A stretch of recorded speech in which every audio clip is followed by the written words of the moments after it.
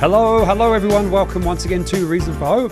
Good to see you out there joining us. A Reason for Hope, in case it's your first time, is an hour-long live broadcast which is guided by your questions on God's Word, the Bible. You can send in your questions through multiple online platforms where we're streaming.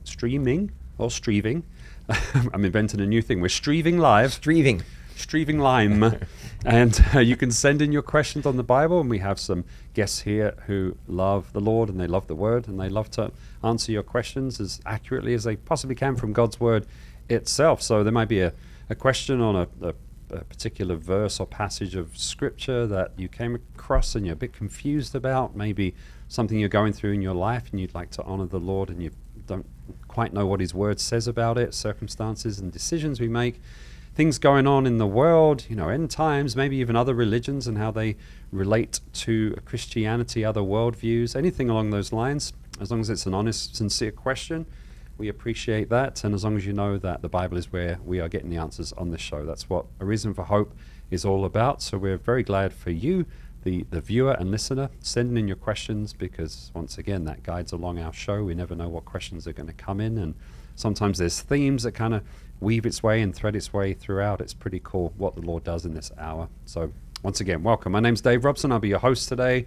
I will be on all those platforms, just watching and waiting as your questions come on in there. With us today, we have Pastor Scott Richards, who's the senior pastor here at Calvary Christian Fellowship, where we're streaming from. Good to see you. How you doing? Good to be seen. Glad to be here. Yeah, thanks for once again making the time to be with us. And oh man, Pastor nowhere I'd rather be. Yeah, well, that's good. Well, appreciate that. Of course, you founded this ministry over 20 years ago, 20 plus years now. Yeah, on 9/11. That's right. Believe it or not. Yeah, that's what kind of inspired it. Yourself and Pastor Robert Furrow went on the radio to answer people's difficult questions about where was God in all of that, and just to be there to minister, and it just kind of stuck around as a Bible Q&A show, and you've been doing it ever since. It was on the radio, and now, of course, live streaming and all that as technology has moved on. So very cool. Also with us, Pastor Sean Richards, your son, our friend, Scott's right-hand man, all-around good guy, protege, foil enthusiast. And whatever it's going to be today. Whatever it's going to be today, yeah. How you doing? Good. My body's adjusting poorly to a diet, but hopefully this trail mix, or in particular the M&Ms in the trail mix, will give me a pickup to get me through the program. The M&Ms completely make that particular brand of trail mix. Yeah. They do. I mean, they could just have like 4 M&Ms in the whole thing. And right, yeah. Just buy M&Ms, silly goose. Yeah. But that's not healthy. Right. But what I like about those individual packets is that, when you buy a big packet of it, your kids can just go in and dig out all the M&Ms and eat them. But with those, they can't do that. So yeah, you have to commit. That's right. You have to commit to the whole thing. But thanks again, guys, for being here, being faithful to this ministry. And once again, we're glad you're joining us. As I mentioned, A Reason for Hope is a live broadcast. We're with you Monday through Friday, 5 to 6 p.m. It's Friday today, right? It keeps feeling like Thursday for some reason. I have to remind myself that it is Friday here, at least as we are live here in the studio. It's Friday. And we're here in Tucson, Arizona. Don't be fooled by my accent. We are in Tucson, Arizona, here in the Wild West. It's a ministry and outreach of Calvary Christian Fellowship here in Tucson. We're near Prince and I-10 on the west side of the freeway. If you are in Tucson looking for somewhere to fellowship, you are more than welcome, way beyond welcome, to come and check us out there. Join us for one of our Sunday services or even Wednesday evening. CalvaryChristianFellowship.com. You can get more information there or reach out as well. We'd be happy to answer your questions about that. But for the purposes of tonight, that Watch Live tab, whenever we're live, we stream live to that page. So go to CalvaryChristianFellowship.com, click on the Watch Live, and it will take you out to our live page. Or if you would like to go directly there, ccftucson.online.church is the direct link. Just type that into your address bar, ccftucson.online.church. It will take you to that same place. You'll see the video as we're live right now, and you can sign in with a username and then be part of the show in the chat function. Send your question in right there. When we're offline, you'll see a countdown to our next show and a schedule of upcoming events as well. So we always encourage you to use our website. Of course, that has more under our control than some of the other social media platforms. So CalvaryChristianFellowship.com is a great home base for you. But we're live on Facebook as well, facebook.com/CCFTucson. We've had some technical issues there, but we are hoping and praying that tonight we'll be live there for you, facebook.com/CCFTucson, or just look for Calvary Christian Fellowship of Tucson there on Facebook. Don't forget to like and share. We'd appreciate that. And that's another way you can send in your question in the chat box on the video. I'll be there with you as well. So don't be scared. I'm there, right by your side. Calvary Christian Fellowship of Tucson in your app store. If you'd like to download our mobile app, you can watch us on your mobile device as well. And then on Roku and Apple TV, we have a channel as well. So you can add us in your channel store. Once again, Calvary Christian Fellowship of Tucson. We are on YouTube live as well as we speak. Reason for Hope is the name of the channel on YouTube, A Reason for Hope.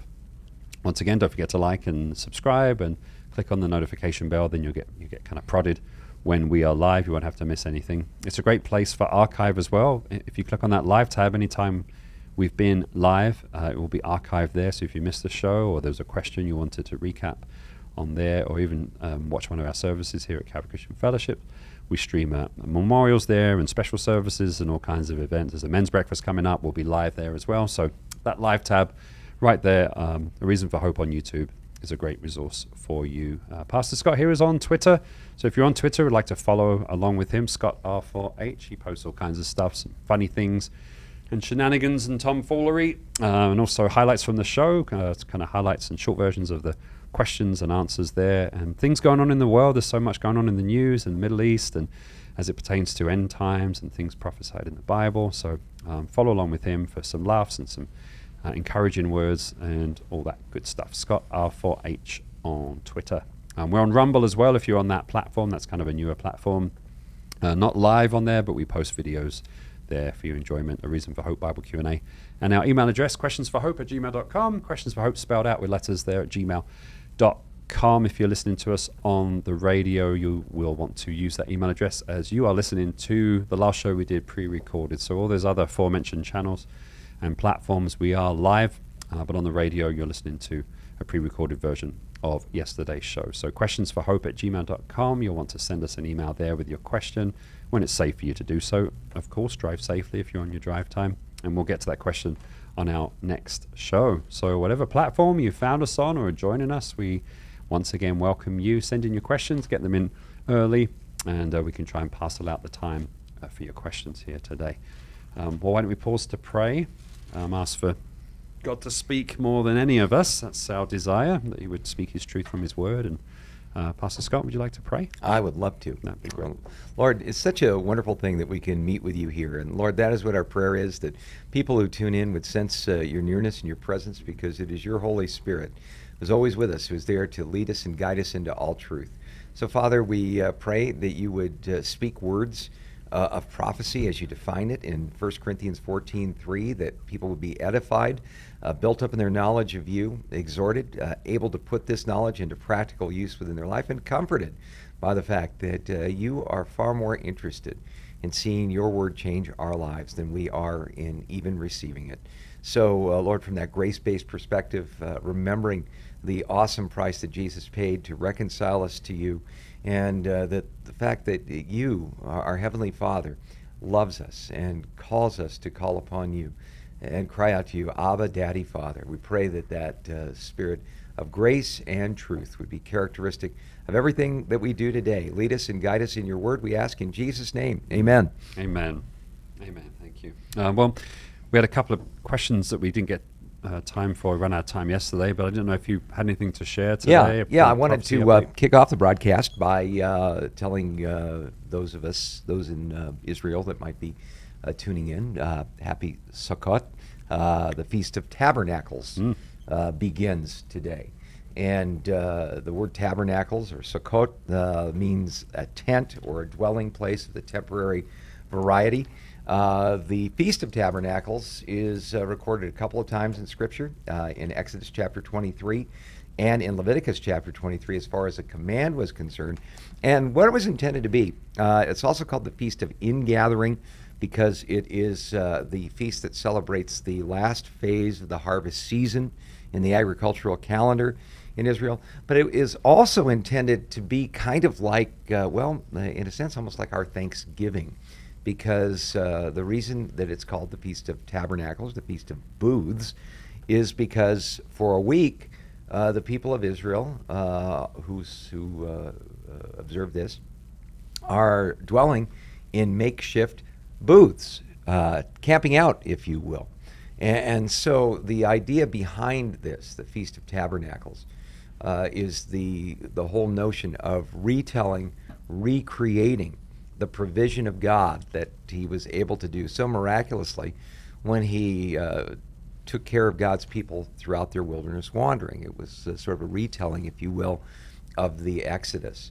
And, there were some fascinating traditions that became associated with the Feast of Tabernacles in order to, say, recreate the idea that God provided water for the people of Israel in the wilderness. There was a ceremony that would take place at the temple where the priest would dump out these huge basins of water.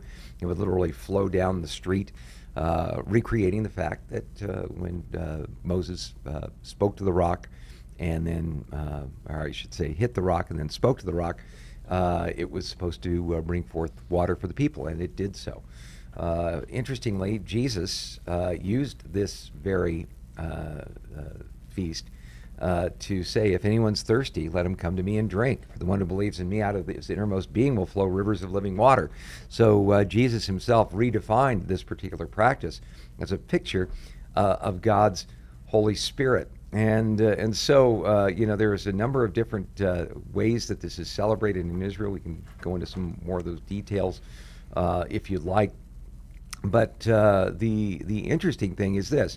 After the days of awe, the days that lead into, say, Yom Kippur, the Day of Atonement, the Feast of Trumpets, and so forth, these are all supposed to be times of heavy introspection, times of mourning in the hearts of the people of Israel. But Sukkot, or the Feast of Tabernacles, is supposed to be a time where not only Israel has the opportunity to rejoice, but in Deuteronomy chapter 16, we are told they are commanded to rejoice in that particular feast. And so, again, very interesting prophetic overtones to all of this, because these pilgrimage festivals in the Jewish calendar tell us a couple of things. First of all, this idea of meeting with God in these tabernacles was something that the Apostle John referred to as incredibly significant regarding the first coming of Jesus. In John chapter 1, we are told the Word became flesh and dwelt among us. Literally, that means tabernacled among us. And so we see this picture of God becoming a man, Jesus dwelling in human flesh and fulfilling the type or the picture of the Feast of Tabernacles here. We are also told that the Feast of Tabernacles is going to be a picture of what this world is going to be like when Jesus returns and rights this world gone wrong. In the book of Zechariah, chapter 2, we are told, "Sing and rejoice, O daughter of Zion, for behold, I come, and I will dwell in your midst, declares the Lord. And many nations shall join themselves to the Lord in that day, and shall be my people. And I will dwell in your midst, and you shall know that the Lord of hosts has sent me to you. And the Lord will inherit Judah as his portion in the Holy Land, and will again choose Jerusalem." I think it's really significant that the Lord says he is again going to dwell in the midst of Israel, and that all nations are going to be blessed as a result of that. In fact, in Zechariah 14, we are told that one Jewish feast that all nations will be expected to keep during this time is the Feast of Tabernacles. Zechariah 14:16 says, "Then everyone who survives of all the nations that have come up against Jerusalem shall go up year after year to worship the Lord the King, the Lord of hosts, and to keep the Feast of Booths," or tabernacles. So once again, we see that in the millennial kingdom, but we also see that this Feast of Tabernacles, this dwelling with God and his people, is also going to have an ultimate fulfillment in the book of Revelation, chapter 21, and verse 3, we are told, "And I heard a loud voice from heaven saying, Behold, the tabernacle of God is with man. He will dwell with them, and they will be his people. God himself will be with them and be their God. He will wipe away every tear from their eyes. There shall be no more death. There shall be no more mourning, nor crying, nor pain anymore, for the former things have passed away." So really significant festival on the Jewish calendar, and a very significant festival because it foreshadowed the fact that Jesus would tabernacle among us, dwell in human flesh, and even more wonderfully that Jesus is going to return again and rule and reign here on the earth during that 1,000-year reign of Christ, we will have the opportunity to celebrate the Feast of Tabernacles. And when the eternal state comes, we are told the tabernacle of God is with man. It's going to be just a beautiful experience of God dwelling with us with no barriers, no boundaries, no restrictions. Sin and the things that keep us separated from God will be no more. So, amen to that. Yep. Beautiful stuff. Very exciting. Yeah. Yeah. Thank you for sharing So, that. wanted to let you guys know that. That's great. Thank you. Thank you.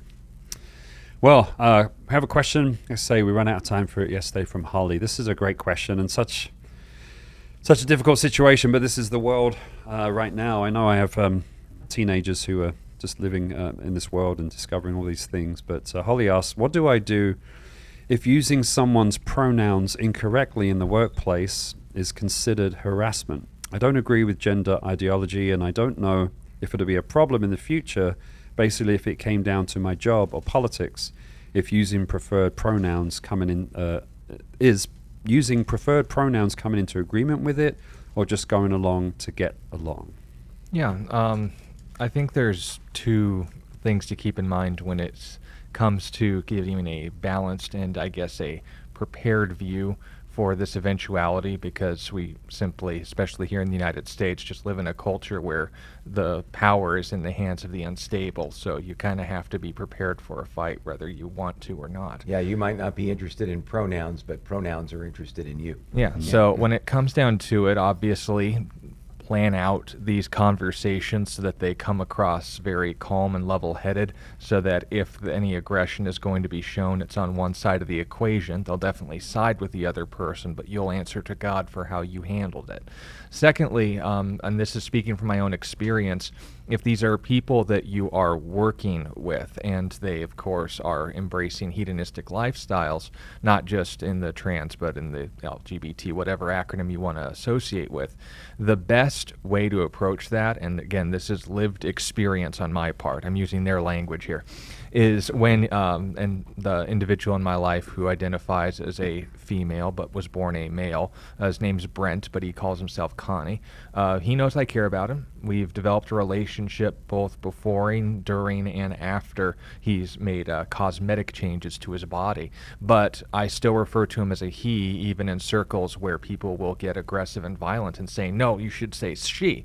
My response is always the same, and this is something that you can plan for. I said, well, I talked to this individual personally and asked their permission if I could use their former pronouns, because I met him when he was still a he, when he used those pronouns. And because his desire in using those pronouns is to be comfortable, he also wants me to be comfortable and not being forced to do something that makes me uncomfortable. Just like me misusing pronouns deliberately to harass him would be disrespectful in your eyes, I would find it dehumanizing and disrespectful to refer to him as someone when that's not how I met him. That's not how I developed a relationship with him.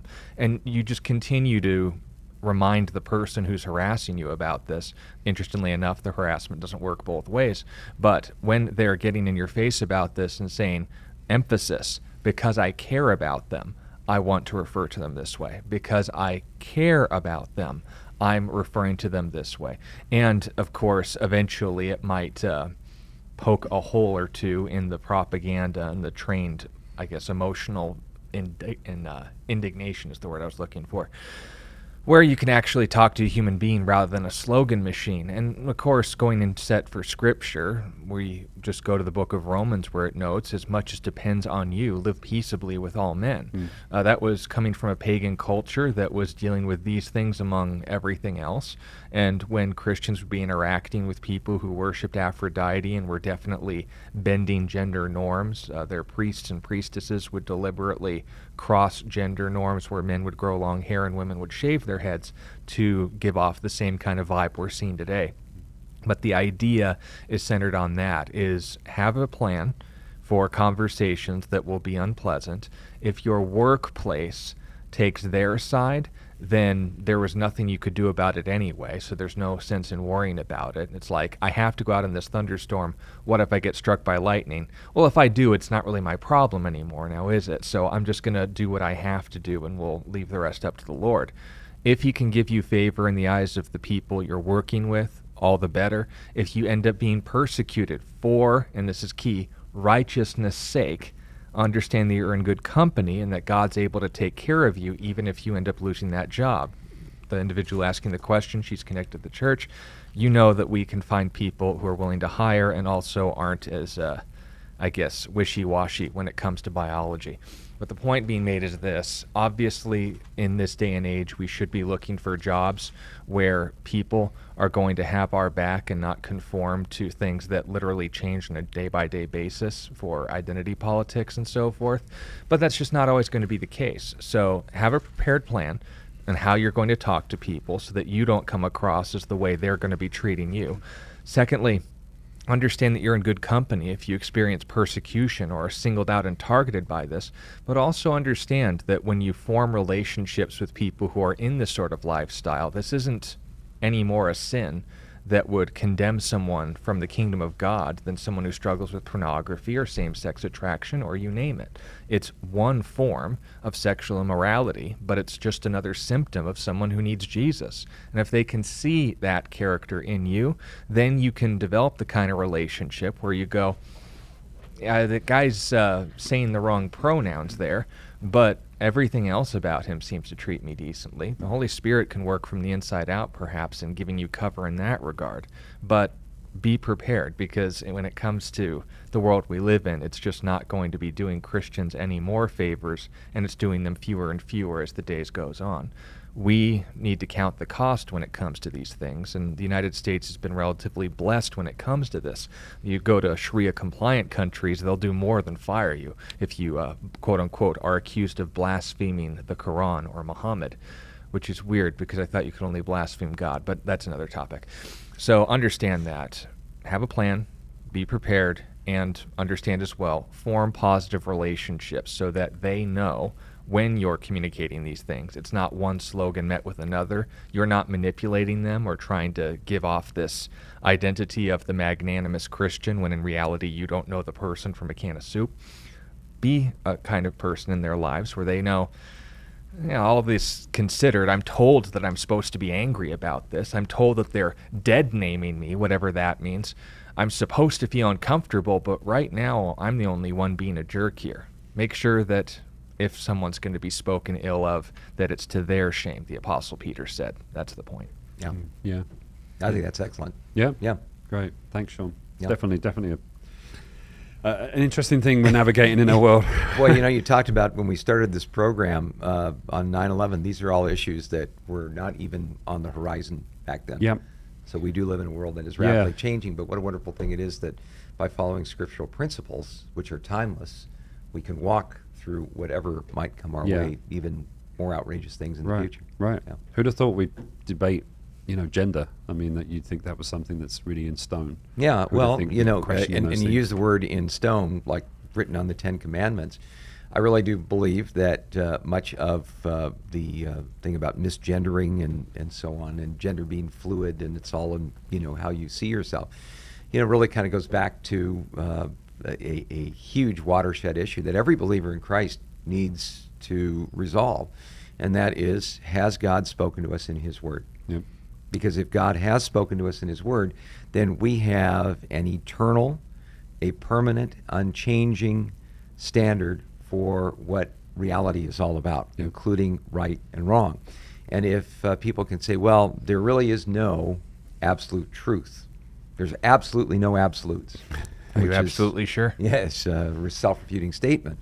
But that kind of mentality, weaves its way in and is really at the center of the gender fluidity pronoun debate. Is there even such a thing as defining what a woman is? Well, the Supreme Court nominee said, I can't define a woman. I'm not a biologist. Well, I can define a woman. It's a person with double X chromosomes. That we can bring it down as basic as that. Yep. And no matter how we might like to have a different opinion about it, that bedrock reality doesn't change. But the bottom line, though, is this. If you can get people to even question their identity, and it's the old, there's nothing true or false, only thinking makes it so. Well, then what do you do with Jesus when he said, I am the way, the truth, and the life. Right. No one comes to the Father but by me. Sanctify them by the truth. Jesus said, your word is truth, Yeah. whether I agree with it or not. Whether it floats my boat, whether it challenges me to the court, doesn't matter. This is what God, in fact, has said. And so it really kind of comes back down to the Garden of Eden and Genesis chapter 3, the serpent saying, has God indeed said? Right. Has God indeed spoken? Because if God has spoken, then we have a basis for understanding reality, moral reality, spiritual reality, even physical reality. If God hasn't spoken, well, Katie, bar the door. Your opinion, my opinion, anybody else's opinion, Yep. Charles Manson's opinion are all equal. Right. So, Right. Or if you haven't accepted that authority in your life, of course, then it's just up to whatever you think's right and comfortable and good. yeah. Yeah. But I think really important issue for us to work through. Yeah. Yeah. It is. It is. Well, good. Well, Holly, hope that you were joining us and able to hear that. Thank you for that question. Question from Casey. Casey, you often join us. You don't often ask a question, so look at you go. Good job asking a question here. Is Psalm 46 through 8 speaking of Jesus? I know David is speaking of himself, but it sounds a lot like he is speaking of Jesus. Well, here you go. We can answer that without any shadow of a doubt because Hebrews chapter 10 and verse 5 says this, therefore, when he came into the world, referring to Jesus, he said, sacrifice and offering you did not desire, but a body you've prepared for me. And burnt offerings and sacrifices for sin you had no pleasure. Then I said, behold, I've come, in the volume of the book it is written of me to do your will, O God. So one thing we see here, and Casey, first of all, it answers your question directly. Yes, Psalm 40 was referring to Jesus. The writer of Hebrews, under the inspiration of the Holy Spirit, says so. And this can really be a great principle that we can use when people will sometimes, for lack of a better term, overdo it as far as some things in the Old Testament say, oh, well, this is prophetic, or, this is a prophetic inference here. The best standard as far as answering a question is something really a prophecy of Jesus, is to take a look at it and ask the question, is it confirmed in the New Testament? Because the same Holy Spirit that inspired the prophets in the Old Testament, same Holy Spirit who wrote the New Testament, is going to define it in just that way. If we start playing fast and loose with all of this and saying, oh, this sounds kind of Jesus-y over here, we can end up really kind of doing damage to scriptures and taking them out of context. Yeah, but even noting you don't have to leave the Old Testament to know whether or not David's words in the Psalms were prophetic. He identifies himself as a prophet and isn't rebuked for it. This is in 2 Samuel chapter 23. And by the way, if you're speaking to Orthodox Hebrews, people who are ethnically from Abraham, Isaac, and Jacob's lineage, but don't believe that Jesus is their Messiah, a number that's diminishing every day, by the way, read this passage, have this one bookmarked, because it is very important when establishing what we call messianic prophecies, especially Psalm 22, but Psalm 40 as well. David speaking said, these are the last words of David, thus says David, the son of Jesse, don't have to take my word for that, thus says the man raised up on high, the anointed of the God of Jacob, and the sweet psalmist of Israel. So with his office as king, the anointed leadership, the representative of God politically to Israel, literally Messiah in a lowercase sense, but also with the Psalms in mind, what is the first thing that David says regarding his legacy, what he leaves behind? Verse 2, the Spirit of the Lord spoke by me, and his, whose? The Spirit of the Lord. His word was on my tongue. The God of Israel said, the Rock of Israel spoke to me. He who rules over men must be just, ruling in the fear of God. So noting in David's last words, as far as like formal words is concerned, I don't know what noise he made, but I don't think it counted. Dumb and Dumber reference. The point being made is he identifies and is identified in the scriptures that bring up the life of David, that this man was not just a representative of God politically, but a spokesman. That's what prophet means, verbally. And with the collection that we read in the Psalms, not just of him, but the sons of Korah, Asaph, who was his worship leader at the time, and plenty of others, Moses in particular, David's words are collected and put into those psalms not just because he knew how to, he had a way with words, so to speak. He was identified and tested as a prophet of God, the same standard that would apply to Moses that put him under a capital penalty if he spoke falsely in the name of God or contradicted something key about his nature. That's why these prophecies are in there. It's also important to note that when Jesus gave testimony to the Scriptures, referenced not just the books of Moses, but also the Psalms in reference to himself, what did he say? You search the Scriptures because in them you believe you have life. But these, notice he doesn't specify those, these, as general as possible in reference to the Old Testament, the Scriptures that were in access to Jesus and his followers and their audience at the time he spoke those words. What? Are they which testify of me? So, when we look at those prophecies and ask the question, does this apply to Jesus? Well, I read, is it Psalm 51 where David says, cleanse me from my sin? Yeah. That's not going to fit. But if, on the other hand, we note these passages that are later verified in the New Testament, Hebrews is a good example in reference to that because, 75% of the book is just quotes from the Old Testament, then that is going to make your case. So is Psalm 40 about Jesus? Yeah, along with most of the Psalms.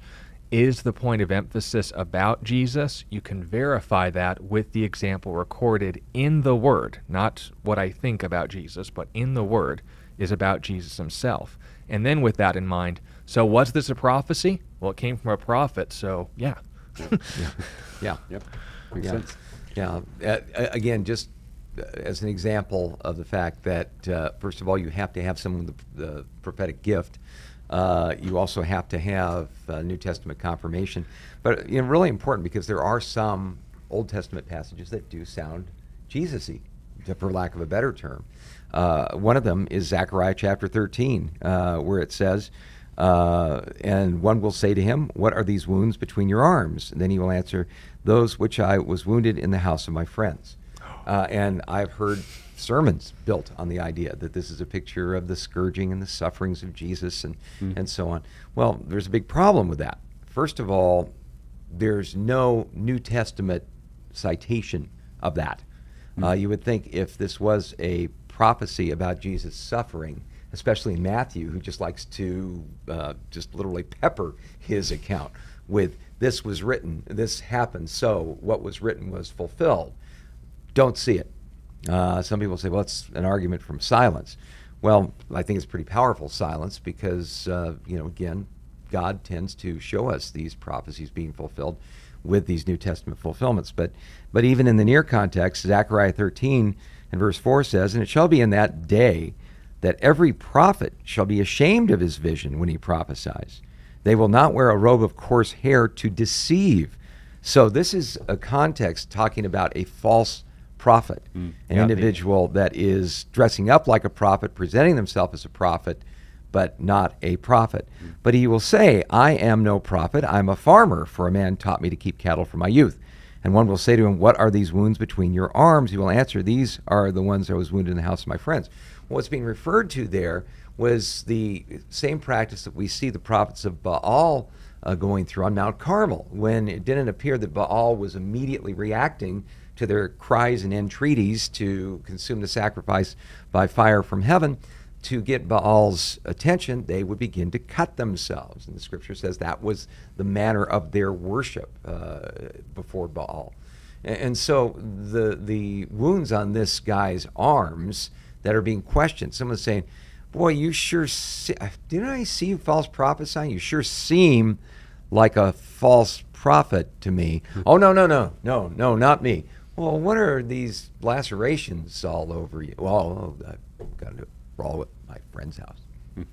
That's really what the context of that passage says. Oh. So it does sound, if you just have that one passage, very Jesus-y. But the context pretty much excludes it. No New Testament verification on that. Probably get some letters from people who say, well, my pastor taught this and this and this. Well, once again, if you can come up with a convincing series of proofs to show me that this is, in fact, prophecy, I'll be happy to change the opinion. But that's why it is so important that we don't go overboard. We don't have to go overboard. There's over 103 Old Testament prophecies that Jesus fulfilled at his first coming. We don't have to fold, spindle, and mutilate a few more to get it to fit. Yeah, and even if we're going to meet on the ground of neutrality and say, well, it could not be, what's an actual prophecy that every Christian should agree on? Psalm 22. That's directly referenced during the scourging. So Isaiah 53. Yeah. He was pierced through for our transgressions, crushed for our iniquities. The chastisement for his peace is on him, and by his wounds, literally by his scourgings, we are healed. Yeah. So, I don't think you have to dig into this to find it. Right. Yep. There's plenty there. Yeah. Great. Yeah. Well, thanks, Casey. So, in short, yes. yes. Yeah. Yeah. But we don't do anything short around here. No, Do we? that's right. That's right. But yeah, good job spotting that. That something was fishy about that passage there. Question from T-Town Treeman. Hello, I heard Frank Turek mention that Daniel lied. I cannot find this passage. Is it something you know about? Would love to hear your thoughts. Thanks, gents. Yeah, for those not in on the joke, Frank Turek is one of the co-founders of a ministry called Cross-Examined, which is, by the way, a great resource when it comes to engaging with atheists, secularists, and overall skeptics. Just yesterday, we recommended a book that he co-authored, I Don't Have Enough Faith to Be an Atheist. The problem is that just like with every human being, you don't take everything they say as infallible. Frank Turek is of the school where he basically will secede all grounds of the Bible, of Christianese, if you will, and essentially plays on the terms of atheists in order for them to understand you're a lot closer to God than you realize. Now, there's a strength to this approach in that it was something modeled in the book of Acts, where they didn't go, directly into the Old Testament prophecies like they did with the Hebrews. But when Paul and Barnabas were speaking to a Gentile, a Greek audience at the Arophagus. Yeah. It's easy for you I'm to not say. used to these vowels in that order. Yeah. They started in Genesis, and obviously just meeting on terms that they were familiar with, they didn't expect their audiences to know the Bible. Now, that's the strength. The weakness is if you stay in that position, you preach that this is the way that you're to reach non-church people, and you even carry that into churches and start, and this is 100% true, unfortunately, this happened just last week, starts castigating pastors for telling people that Jesus loves them and using terms that they aren't going to be familiar with or understand, as if, you could explain that and further inquiry. Then you start to alienate people that need to be on your side, that are called to different areas of ministry.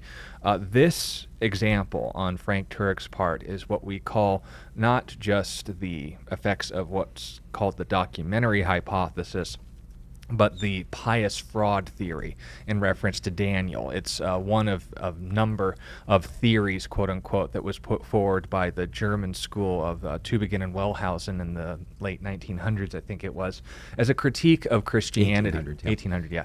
But 19th century was what was in my mind. Yeah. But basically a critique of all the things that were going around regarding Christianity at the time, and dismissing it because A, we didn't have nearly as much data and museum pieces to verify it back then, but B, the church had gotten kind of complacent and taken for granted that the church is just respected, and so the atheist movement just came at them full force, and we had to do a bit of homework. Frank Turek is a good example of a positive response to that, but also a negative, because he ends up granting more than Christianity itself would allow.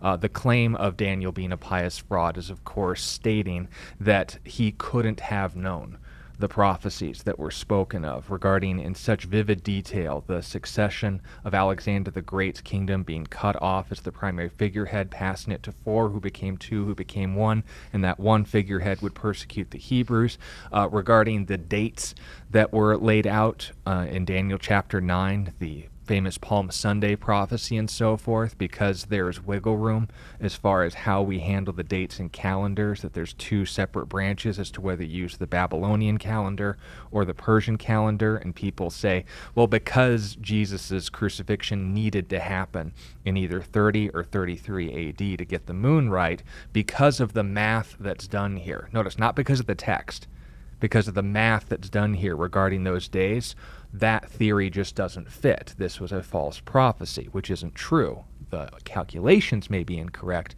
but the text is verifiable, and the history is, in fact, something that we can verify as well. Jesus did fulfill not just Daniel 9, but also another interesting passage in Zechariah regarding the donkey's colt. You can look that up. But his granting of these things are an attempt of what we talked about yesterday, of giving concessions so that you have a longer conversation with what he calls as important. The problem is disregarding or throwing out the Bible in order to get an audience with people who are being convinced to believe the claims in the Bible is a non-starter, and this would be an example of that. When we talk about people who are quote-unquote false teachers or Christians in name only, we only divide fellowship over four fundamental details. The first is that there is one and only one God. The second is that he has revealed himself as Father, Son, and Spirit. We also believe that salvation is by grace through faith, bar none. But the fourth, and this is unfortunately becoming more and more prevalent in circles like Frank Turek and the company that he keeps, Michael Heiser and Andy Stanley are people who have readily been invited, and regularly, invited to participate and to espouse their heretical views on this program. The authority of Scripture, that we find out the first three through the fourth. And if you throw this out, then this suddenly becomes, well, that's just a thing we Christians believe. And what you're ultimately trying to lead people to is a non-starter. I've written jokes about this in jest, but here's the point. I'd make a distinction between Frank Turek as a false teacher and a bad one, just like I would with Michael Heiser. I definitely say Andy Stanley's a heretic, but that's another conversation altogether. The company that he keeps, the sources intellectually that he learns from, and the people that he trusts and information that he espouses, just like, for example, you would. If you were sharing this information, you trusted us to do it, and we made an error. You'd get called out on it because of our mistake, not yours. Frank Turek's essentially a victim of this in that he's holding up the voices of big minds that he trusts, who have made a decided error in this sort of field, and among others, the documentary hypothesis, the pious fraud theory, and others are coming from an anti-God worldview. And it's one that he believes if he concedes, he can win more to Christ. But not necessarily that he believes it, but that he's not going to defend it. Yeah, and that's the point, is you end up conceding the ground you're trying to win them over to. Mm-hmm. And there are things that, of course, you can concede, conversations about, well, is the Earth billions of years old, or was it made 7,000 years ago, like you bigoted anti-science Christians try to believe? I understand him saying, can we get back to the gospel? But if, on the other hand, you're in conversation with people saying, well, this is a false prophecy, and he goes, yeah, it might be, but Jesus still rose from the dead. No, that is a not red flag on his part, but you're handing off something that disqualified where you got them from. Yeah, again, the person who's joining us on YouTube, I don't know if he cited a particular passage in Daniel where he said that Daniel himself lied, or whether he was saying that Daniel got prophecies wrong, or you shouldn't. The book of Daniel's a fraud. You shouldn't really, look at this as a document from the 5th century BC. It's really, something that was later written and so on. I don't know enough about Frank Turek's writing or the message that you shared, that he shared that with you, to be able to say specifically what he is talking about. But I can tell you that I have taught through the book of Daniel a number of different times in the history of our church. And one thing that you can say about Daniel is, Daniel was a human being like the rest of us. He walk on water. He wasn't sinless. He'd be the first person to tell you that he wasn't. But there's no example that we find in Scripture that shows Daniel as being anything other than a man of rock-solid integrity, even if it was going to cost him his life. Right. The famous incident with the lion's den happened because when the Medo-Persians took over the Babylonian Empire, Daniel was able to distinguish himself before the new proprietors of the empire. And King Cyrus, or the king of the Medo-Persian Empire, was thinking about putting him in charge of the whole thing, making him the prime minister. And so his enemies said, we will find nothing against this man unless we find it in the case of his devotion to his God. And so they noted that Daniel prayed facing Jerusalem 3 times a day. So they came to the king and they said, hey, Darius, new guy on the block here, great way to burnish your cred with people, show them you're generous. Pass an anti-prayer initiative so that no man can ask anything of any man or God apart from you for 30 days. And then you'll give them all the goodies and they'll really like you for that. Well, the ego of a Middle Eastern king, that's a great idea. Didn't even think through the implications. Now, a law of the Medes and the Persians was one that could not be rescinded or altered. If you made a law, you better really think it through. But the king didn't think it through. And as soon as the law was signed, they came running in and saying, Daniel doesn't pay any attention to you, king. He's still praying to his God 3 times a day. And, Daniel, when he knew the law was passed, didn't alter his prayer life one bit. He didn't start using people's pronouns. So, when you talk about Daniel, when we lie, what are we trying to do? We're trying to grease the skids in life. We're trying to get ourselves out of precarious positions, or saving face, or trying to manipulate people and things like this. In no way, shape, or form was Daniel trying to do that in any of those circumstances. In fact, it was just the opposite. He wasn't saving face because he was doing something that flew in the face of the king. He wasn't enhancing his prospects for promotion because, again, they can say, well, this guy's a rebel. He doesn't even follow the law. He wasn't even promoting his possibility to live because the penalty for not following through this was being tossed in a lion's den. Right. Well, the king kind of realized he'd been had and said, may your God, whom you worship, continually preserve you. And said the king didn't sleep all night and didn't you get his usual goodies and everything like that. And as soon as it was daylight came, and he says, Daniel, is the God who you continually pray to preserve you? And he said, yes, he has, Lord. And he shut the mouth of the lions because he found no iniquity in me in all of this. So, I think I would have to hear exactly what was said here, but to say that Daniel lied or was slippery with his ethics flies in the face of everything, really, from start to finish we see regarding Daniel. From the very get-go, as far as wanting to keep himself kosher and not eat the king's food, and so on. Speaking truth to power, even telling King Nebuchadnezzar when he had the dream about, the tree that was chopped down and so on. King, may this happen to your enemies and not to you, but here it is. God's going to cut you down, like Johnny Cash once sang, and you're going to lose your sanity and think you're a cow for 7 years. But then when that's over, you're going to be restored. I mean, that's not what you would call a real great way to promote yourself in the eyes of the corporate ladder. Great way to get your head lopped off. But, if Daniel was going to lie, you would think he would lie there. If Daniel was going to play fast and loose with his ethics, you'd think he would have done so with the no prayer initiative. If Daniel was going to be a person who from the very get-go was going to, you got to go along to get along, and it's easier to ask for forgiveness than permission, he would have not maintained his integrity with the kosher laws. So if the question is, did Daniel lie in his ministry career? I don't know what he did outside of the things that we see recorded in the book of Daniel, but we do not see any instance of Daniel engaging in prevarication, telling lies. Yeah. So, I kind of feel like I'm standing up for the guy, but I would like to have that same benefit of the doubt extended to me.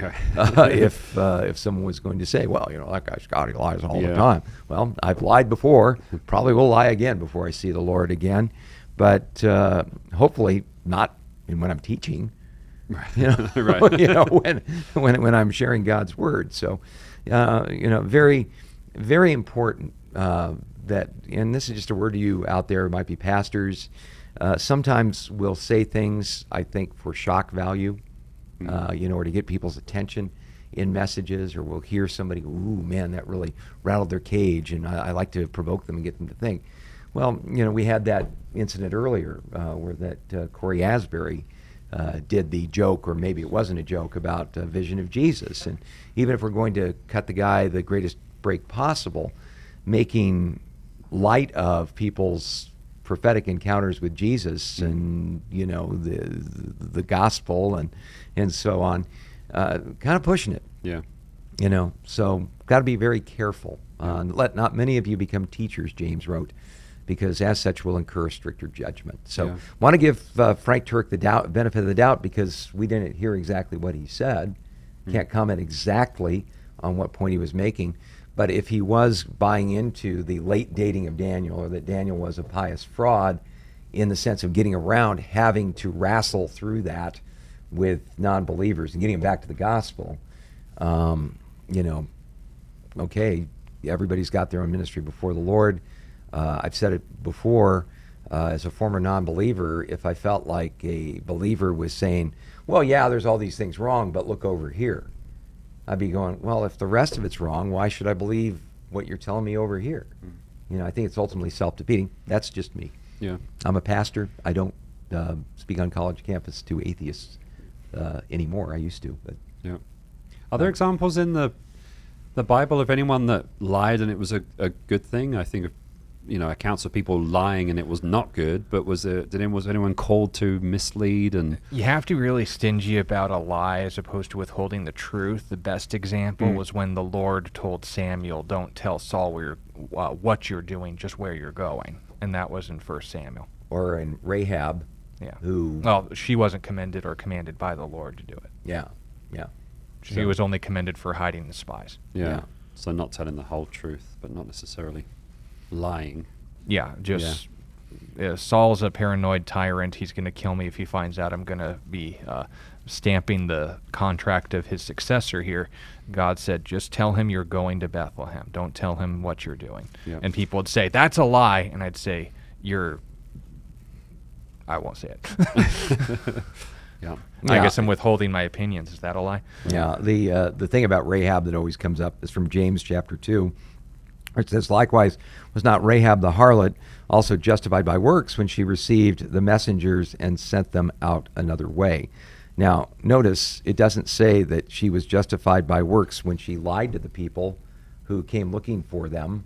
It says, no, she was justified when she, as a thoroughly Canaanite woman, who had very little detail work as far as what it meant to know the true and living God was concerned. Apparently enough. She called him the covenant name of God. Yeah, she used God's name. She also said, we know all about what God did with the Egyptians and the crossing of the Red Sea, and we know he's come here. And all of this. And, remember me and my family when you guys, I know you're going to take the city. Remember me and my family when you do. And so they say, well, tie this, crimson scarlet thread, and you'll be left alone. So a very close analysis of this doesn't say that God commended her lying. It says that God commended her for putting her life on the line, because if these guys found out she was covering up, she would have been short work. But only that she received the messengers and sent them out another way. Right. Yep. Yeah. We have a big question, not much time, so all the best. Get to it. All the best with this.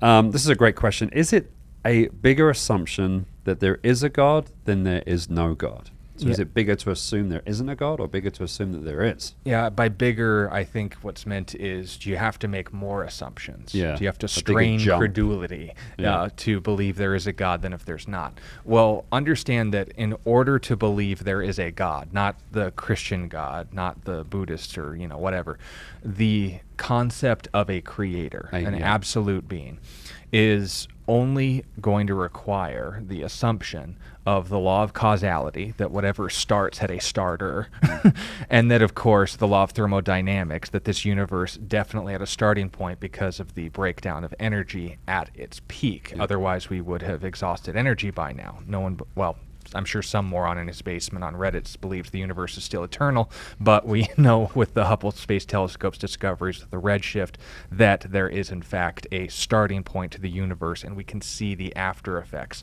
of its introduction. So if energy's breaking down, unless we've been here, you got a phone, right? With if it's Apple, I'm sure it'll go out in 2 seconds, right? But if you got a battery life, if it's been on for an infinite amount of time, it'd be at 0, right? Yeah. But if it's a finite amount of energy and you're at, say, 30 or 40%, that means that the amount of time has passed. That's the math they're doing there.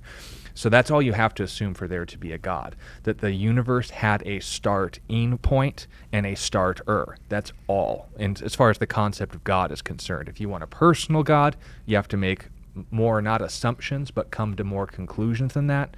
But it's not a lot of assumptions. It's just 2 fundamental laws of science, if you want to use the broad term.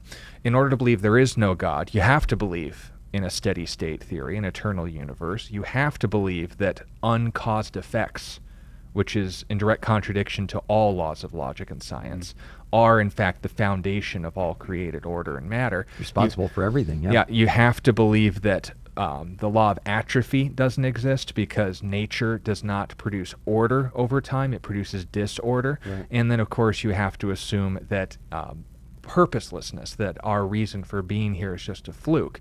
4 assumptions as opposed to 2, and the 4 assumptions that you have to make against God actually end up conflicting with science, whereas these 2 just allow it. Yeah. So the concept of God is a rational one, but don't misunderstand. I'm being a little Frank Turkey here. We're not arguing for the Christian God, the Muslim God, the Jewish, whatever.